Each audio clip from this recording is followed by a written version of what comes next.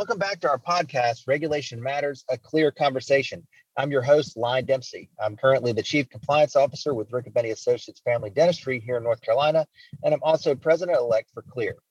Our regular listeners know about CLEAR. You can fast forward about 30 seconds if you like, but this podcast episode is also geared towards state legislators and legislative staff, so we want to give you some background on CLEAR. The Council on Licensure Enforcement and Regulation, or CLEAR, is an association of individuals, agencies, and organizations that comprise the international community of professional and occupational regulation. The organization provides educational sessions, networking opportunities, publications, and research services for those involved with or affected by professional and occupational regulation. As a neutral forum to exchange and provide for the sharing of best practices, CLEAR serves and supports the international regulatory community and its vital contribution to public protection. CLEAR has defined its own educator role as proactively identifying critical issues, providing a dynamic, interactive forum for exploration of these issues, and collecting and disseminating relevant information on them. This podcast is a chance for you to hear about important topics in our regulatory community. Today's podcast episode is the first part of a series of conversations about questions a legislator should ask, a foundation for regulatory understanding. The series is designed to provide important questions to be asked, as well as background information to assist policymakers in their deliberation of proposed new professional regulation, as well as revisions to current statutes. This series of online conversations, as well as the book on which it is based, can also be of value to legislative staff and regulators who may need to provide information to stakeholders about the benefits and liabilities of regulation. With us today, we have Kara Schmidt, author of Questions a Legislator Should Ask, Sarah Chambers with the Alaska Division of Corporations, Businesses and Professional Licensing, Micah Matthews with the Washington Medical Commission, Ronnie Hines with the Colorado Department of Regulatory Agencies, Divisions of Professional and Occupations, and Alice Henley with the Alabama Board of Nursing. Welcome to you all. Good morning. Thanks, Good morning.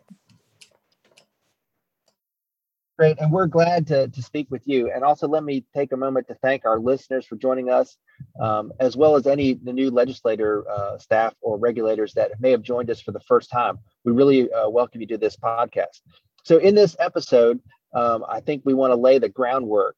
And so let's start with the question, where does the authority to regulate professions come from? So Carl, let's start with you. Why don't you start us off? I think in general, most people believe that the 10th Amendment, ratified in 1791, is the basis for states to regulate licensure. This amendment states that, quote, the powers not delegated to the United States by the Constitution, nor prohibited by it to the states, are reserved to the states respectively, or to the people, end quote. In actuality, the Constitution itself grants states various powers, including police powers of health, education, and welfare. The 10th Amendment merely clarifies the state's ability to perform certain tasks in order to resolve any issue that states might have had regarding their potential loss of power at the time the Constitution was implemented. Interfering with states' powers was never intended in the Constitution. Instead, if the power was not specified in the Constitution, Congress could not exercise it. If given, Congress might exercise it, although such power should never interfere with the laws of the Constitution of the states. When it comes to licensing, which is considered one of the state's police powers, the overall intent of restricting a person's professional practice is that it is necessary to protect the public's health, safety, and welfare. Whenever regulation is being proposed or current legislation is being reviewed, legislators must remember that even though they have police powers, the overriding purpose for regulation must be public protection. Now that makes great sense, and I appreciate you bringing that in and helping us with that. So I guess we have always heard different terms when we're talking about professional occupational regulation. In addition to the actual, jargon that may, be attached to that particular profession, can we now maybe talk about maybe the purposes of statutes, rules, and regulations, as well as policy and guidelines, and maybe talk about maybe the different terminology on how these different things fit together one another. So maybe Sarah, we'll start with you on that. Could you address that? Sure. Thanks, Line. So we hear the terms professional and occupational, and those are fairly interchangeable, as are sometimes terms like permit, license, registration. Depending on the jurisdiction, those can be pretty interchangeable or could have really different meanings. So it's important to know what the law in your area says about what these terms mean. Now, most important is to know what authority or weight they carry. So first, the foundational authority to regulate professions typically comes from the government, often the state or territorial legislature, in the form of laws, which are also sometimes called statutes. These laws give authority to groups to perform that day-to-day regulation, and those groups that receive that authority are usually boards, sometimes called colleges in international context, or a state agency. So boards and agencies have the ability to adopt binding regulations, which are often called rules, and those have the force of law. Those go through a rigorous public process that receives scrutiny of the people whom they affect. And so those have the ability to be reinforced like laws. Guidelines or policies may be adopted by those governing boards or agencies to sort of illustrate or clarify practices. However, they haven't gone through that rigorous public process like regulations or rules have, so they don't have that same binding effect. So it's important, again, to know what the law says about those terms in your area and to make sure that you're using the right term for the right job.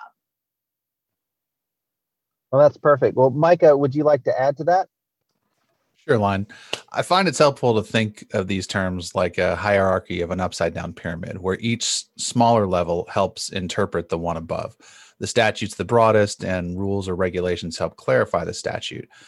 Interpretive statements, policies, guidelines, those help clarify the rules, at least in my jurisdiction. We often see legislators and other policymakers wanting to take action on a regulatory issue, but those issues tend to be pretty granular and complex. So with the statute, they set the regulators on the path to address the issue through rulemaking and stakeholder work that would otherwise just not be possible during the fast pace of a legislative session. Thanks, Micah. So the questions a legislator should ask are intended to help guide legislators towards achieving the desired goal of creating legislation that protects the public's health, safety, and welfare. So let's share some of those questions and talk about why each one is important. So the first question is there a problem? Now, Alice, let's turn to you on this one. Thanks so much, Line. When occupational licensure reform came to the forefront several years ago, one of the more frequently cited examples was the occupation of hair braiding. And hair braiders in many states were required to obtain a cosmetology or other occupational license in order to braid hair. Over the last several years, many state legislatures have either eliminated the licensure requirements for hair braiders, or they've created a simplified registration or license that requires significantly less time and expense to obtain. Legislators who address those issues surely asked, is there a problem? Proponents for deregulation of hair braiding would say yes. The problem was that the level of education, training, and experience required to obtain a license is both unnecessary for safe and effective hair braiding, and it also has the effect of serving as a barrier for entry into the occupation. So in some situations, such as hair braiding, constituents might be advocating to deregulate an occupation or profession. But there are other situations where your constituents may be advocating to create a license for an occupation or profession. For example, consider the field of music therapy. Currently, there is a voluntary certification for music therapy, but in the last several years, states have begun to institute licensure, registration, or certification requirements for music therapists. In fact, the Certification Board for Music Therapists, which certifies musical therapists, and the American Music Therapy Association have worked together on a state recognition operational plan to inform state groups regarding professional recognition in states. So as a legislator, you might first want to know, is there a problem? Of course, proponents for regulation of music therapy might argue that recognition of that occupation would ensure competence of the music therapist and might also increase the likelihood of reimbursement for music therapy services by third-party payers. So I think it's important to remember that in nearly every circumstance, there will be at least two sides to the argument. And legislators should make sure that they seek out information from all the interested parties before they determine whether there is a problem that would be best addressed in an occupational licensure context. Well, those are certainly some great examples, and they do actually help illustrate the point. So the next question in the series then is there a problem that requires regulation? So let's go back to that on Micah, if you would. That is always a question I encourage legislators that I work with to ask. I am fortunate in that many have backgrounds in healthcare, which is the area that I'm involved in. This leads to a more focused conversation and questions about if the problem is actually a problem, a disagreement, or a desire of a particular profession. So some recent examples from Washington involve the Sunrise Review process, which we'll get into a little bit later, where a legislator asks us to review a proposal for a new profession or a scope expansion of an existing profession. In the most recent cases, it involved creation of a new profession in Washington, the anesthesiologist assistant. In that instance, the proposal was needed because this profession could exercise all the levels of anesthesia, including general sedation.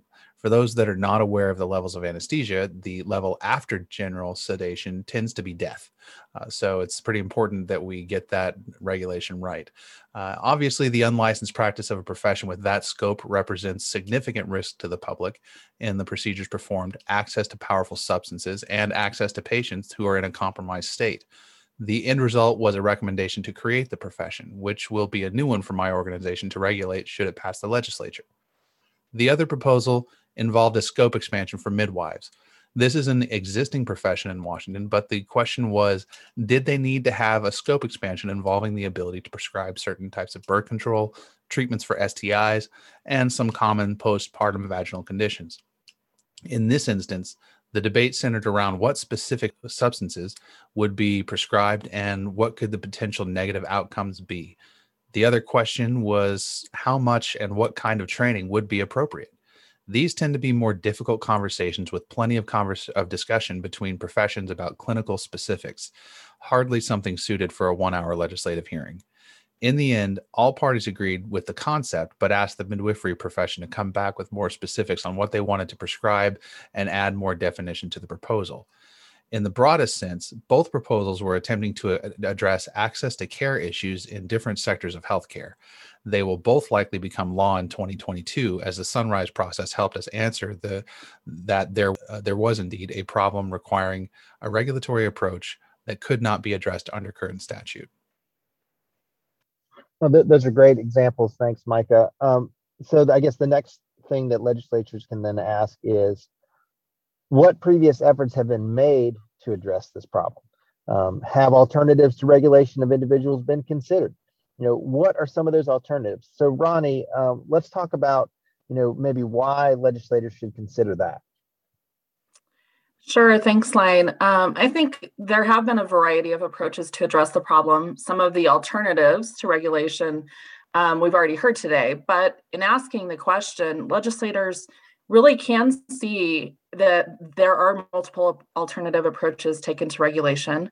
All of them, as Micah pointed out, can be influenced by various stakeholders, by the professions, by the regulators themselves, as well as legislators. So it's interesting to see when we look what efforts have been successful and which ones really best strike the right balance. It's this balance that I think should be the focus for legislators. If they're really going to consider regulation, they should consider asking questions and looking back on what these approaches might look like in protecting the public and whether regulation is really needed.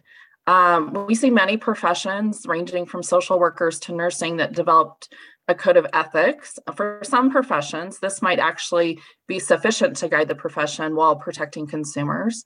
Other approaches include just having supervision. Supervision might be sufficient in addressing the potential problem. For example, in some states like Colorado, veterinary techs aren't registered or certified, but rather they work under the license of the veterinarian. And it's the supervision by the veterinarian while they provide services that allows for consumer protection.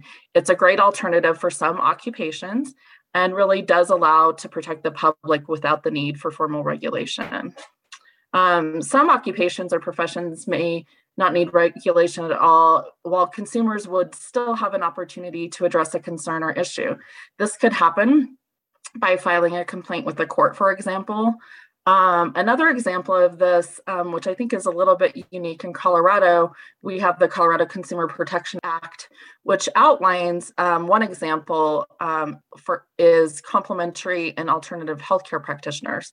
So in recognizing the importance for individuals to choose their healthcare provider, Colorado has chosen to highlight this in the Consumer Protection Act, noting specifically that these professions do not need to be licensed or certified, and that there is not an imminent or discernible risk of significant harm to the public or health.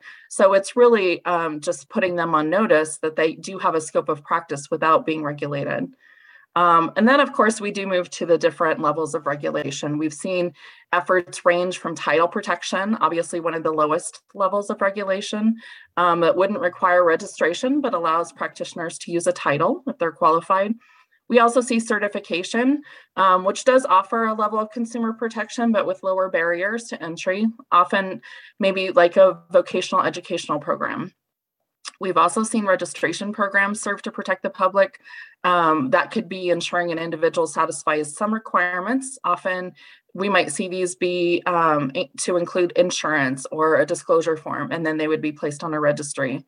For Colorado, we actually often regulate businesses in this way, including pharmacies or salons. And then finally, of course, there's licensure, where we see educational and licensing exams as a barrier to entry, but really does ensure competency for the public.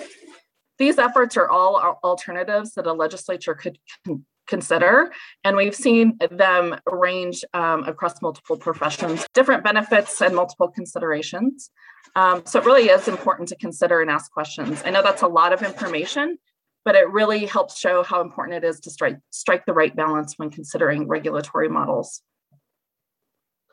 Absolutely. I know that was very thorough, and I appreciate that. I think, maybe for today, maybe our last point is the concept of the Sunrise Review. I know Micah, touched on it very briefly just a moment ago, but maybe both of you would be a great person to talk to on that. So can you explain what that is again and how it can be helpful? And Ronnie, if you'll also kind of, speak to that as well first, and then we'll come back to Micah.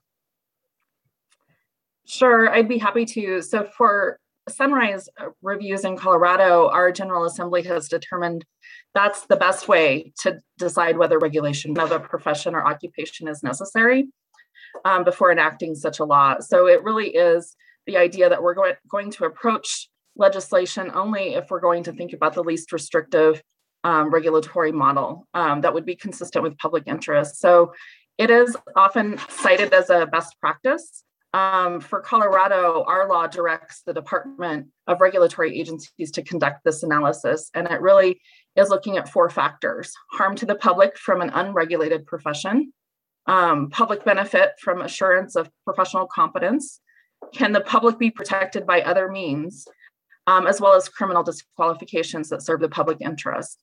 And so to have this review conducted, an interested stakeholder has to file the application, and then our Office of Policy reviews that to make a recommendation to the legislature whether regulation would be appropriate or not. But I'm sure Micah has more to add from their process. Those are good points, Ronnie. So yeah, in Washington, it is much the same. And in my earlier discussion about anesthesiologist assistants and midwives, I touched on the point of difficulty in getting to the pure facts during a legislative session when it comes to scope expansions and creating new professions. quite often there are issues of competition between professionals that blur the lines in these discussions. The Sunrise Review allows the process to slow down, take it further from the heat of the political scene, and truly focus on the verifiable facts and impact to patients. Specifically, the risk, the need for access, and the cost benefit to the patient. When we are able to bring those issues in a measured way to the forefront, we truly are doing our best work for the patient and the professions. Well, thank you. So I think this really has been a good foundation for regulatory understanding as we start this series. Questions that legislators should ask. Can we finish up this podcast episode today with maybe a summary of the key points for us to consider? And so let's circle back to Carl on that. Thank you. In summary, there are 5 key points that should be remembered. Licensing best practices should apply the results of comprehensive cost-benefit assessments of licensing to reduce the number of unnecessary or overly restrictive requirements.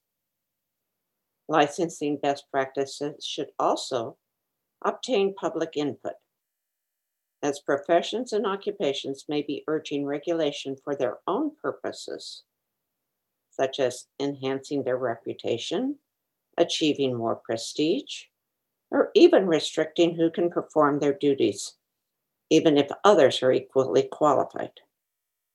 Rarely do the professions themselves use the concept of public protection as the need for them to be regulated.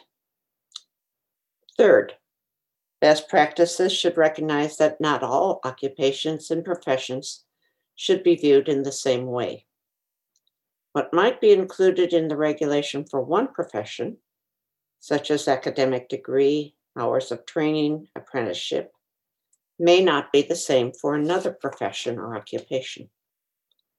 Additionally, subgroups within a profession, such as nurses, registered nurses, nurse practitioners, practical nurses, may not need to adhere to the same pre-licensure requirements. Some regulation may include registration or certification of a profession rather than the more stringent licensure. Best practices should include that not all occupations and professions need stringent regulation by the state. Perhaps the regulation might simply state that an individual must be in good standing with its relevant certification agency. Finally, remember to limit new licensing laws only to those professions and occupations in which there is a legitimate public health, safety, and welfare concern. Licensing requirements should not be designed to place unnecessary burdens on the individuals impacted by the law, nor should the public be required to pay more for a service than is necessary for its protection of health, safety, and welfare. The bottom line is, at no time should regulation for the purpose of public protection be viewed as a myth rather than a reality. Well, that's excellent. Well, I think this has been a great conversation. So we want to thank you, Sarah, Micah, Cara, Ronnie, and Alice for speaking with us today. It's been great being here. Thank you, Line. Thanks, Line. Thanks, Line. Absolutely. Well, it's certainly been my pleasure. So I did also want to thank our regular listeners for tuning into this episode, as well as all the state legislators and legislative staff for joining us. I think this is hopefully very helpful for you as well. We also want to invite you to the upcoming webinar series. On November 18th, that webinar will focus on choosing the right tool for the job. When you have a hammer, all you see are nails. And the December 8th webinar, which is themed, Be Careful What You Wish For, Engaging the Executive Branch, Stakeholders, and Public in Implementation and Beyond. More information is available on CLEAR's website. And we'll be back with another episode of Regulation Matters, a CLEAR conversation very soon. If you're new to this CLEAR podcast, please subscribe to us. You can find us on Podbean as well as any of your favorite podcast service. If you've enjoyed this podcast episode, please leave a rating or comment in the app. Those reviews help us to improve our ranking and make it easier for new listeners to find us. Feel free to also visit our website, which is www.clearhq.org for additional resources, as well as a calendar of upcoming online programs and events, including registration for the upcoming webinars in this series. Finally, I'd also like to thank our CLEAR staff, specifically Stephanie Thompson. She's our content coordinator and editor for this program. Once again, I'm Lyon Dempsey, and I hope to be speaking again to you very soon.